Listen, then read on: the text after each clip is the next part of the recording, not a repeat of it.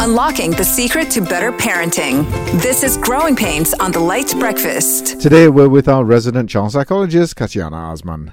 Katiana, we've heard, phrases like, don't cry like a girl and, you can't play rough like a boy. Those kinds of messages to our kids. How does it affect them? I think other than just expecting all girls or boys as well, really, to kind of fit into a box. We're kind of like conforming behavior. We're conforming. I think it also goes back to sort of like gender roles when it comes to play and occupations and things like that.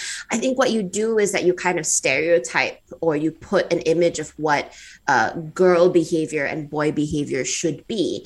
And you eliminate all sense of individuality. And it also adds a certain element of discrimination if children feel that they're not conforming to it, right? So like, for example, boys being told that crying is for girls, right? And so when boys experience moments where they're upset and they get, overwhelmed, that's seen as a negative, right? And we've talked on previous episodes about how that just shapes their sense of gender identity in a very dysfunctional way sometimes.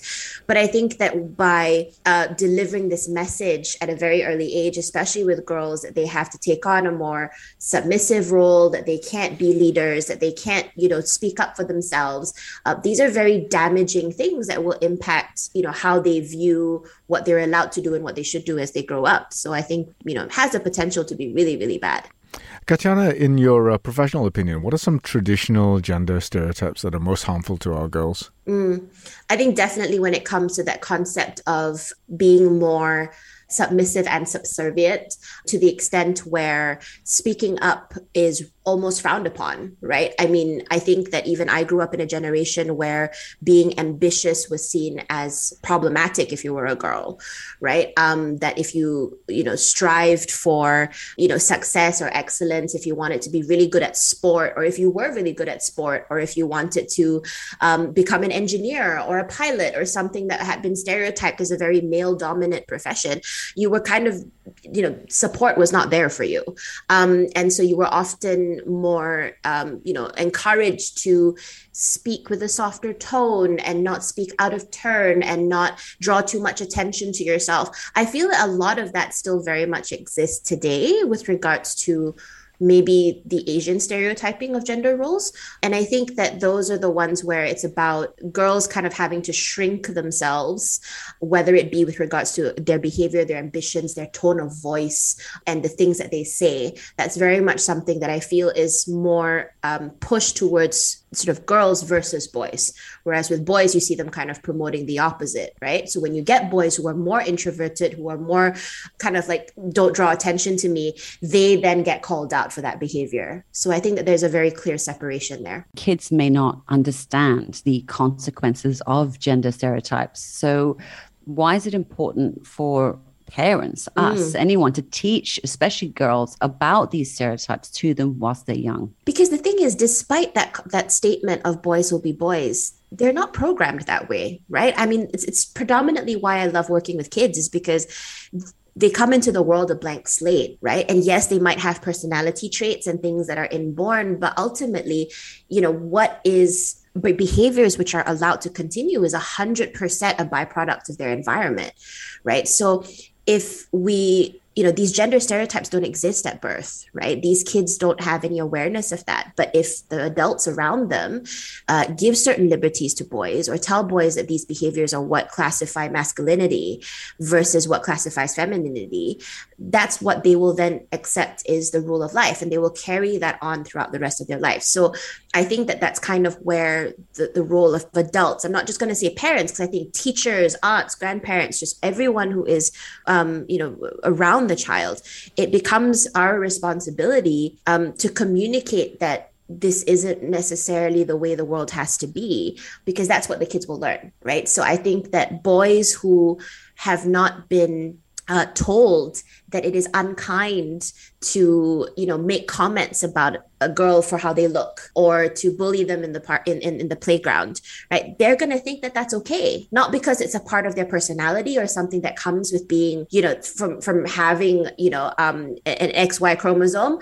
It is purely from what they've been allowed to continue to believe. So the influence that adults have over these gender roles is significant, right? So I think that we have that obligation to teach girls that, that you should stand up for yourself, and that shooting for the stars is not a crime, and that if you want to be an astronaut, you absolutely can. That comes from us. That's not going to be something that they're programmed to know at birth. How best then should parents teach their children that boys and girls are different, but should also be seen as equals?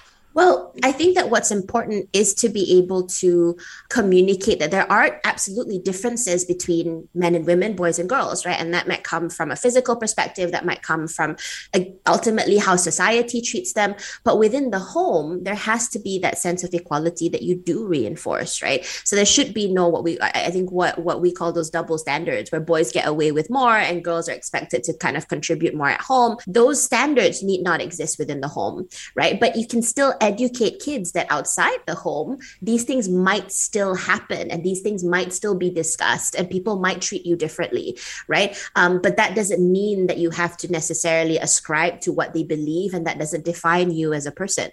So I think that just very simply, just within the home, I think we should kind of let kids lead. I've seen so many parents panic when their young boys want to play with dolls, or when their girls want to build with Legos. I've seen a lot of parents kind of panic about that. And I say that there's really absolutely nothing wrong with those things, because they are probably things that the kids see fun, especially boys who have sisters and girls who have brothers. And so it need not be indicative of anything more, I'm not going to say worrying, but I guess for the parents, a little bit more atypical. But I think that we should allow our children to kind of explore all the range of things that might be sort of like restricted by what is traditional gender roles. And that, if as a parent, you want your son to be someone who is a little bit more involved in sort of the home and not kind of taking on what I think we call it that toxic masculinity, then you're the best person to start it. And the same goes with being a girl. If you have a girl and you're, wanting her to be successful and to stand up for herself, you have to push that. But it's still possible to communicate to them that, not everybody believes this. And so you might meet some people who tell you that you can't do something because you're a boy or a girl. And that doesn't necessarily mean it's the truth. It's just what they believe. So you must not allow what they believe to define who you are as a person and what you want to do. How can we prepare our girls, especially, for often, unfair and impossible expectations or statements? I think that was even personally one of the hardest things that I think any girl who wants to be ambitious and who wants to do things that are, it's crazy that in 2022, we're still looking at it this way, but it really is true that I think that especially in Asian culture, that still exists. Mm-hmm. And I think so what I would suggest to any parent who has a daughter who, wants to do something that is probably stereotypically more for the boys, right?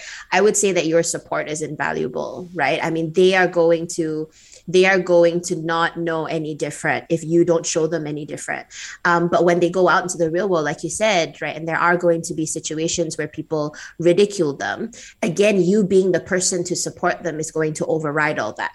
Right. But you need to also teach them that, there are some things that you can change and some things that you can't. Right. And so there might be certain people's opinions, for example, that you might not be able to change. But what you can do is you can control what you decide to do about it. Right. And if there are certain, bosses or universities or people in administration that are not going to agree with you, those might not be things that you can change. But what you can change is whether or not you continue to associate with them, whether you continue to try to force a change in their opinion. So I think you want to empower your girls to know that while there are certain very rigid stereotypes that exist, especially in this region, that doesn't mean that all control is out of their hands and that they have to bend necessarily. You might need to bend here and there if it's important to you, but that should also be something that's your choice, right? So I think that that's something that that needs to take place. I mean, I remember just being a woman in this profession and being very young at the time.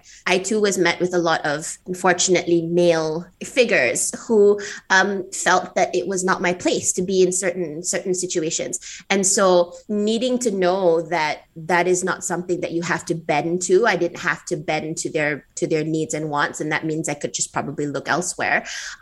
Those are things that we need to teach our girls, that sense of not being helpless and conforming just because society tells you to.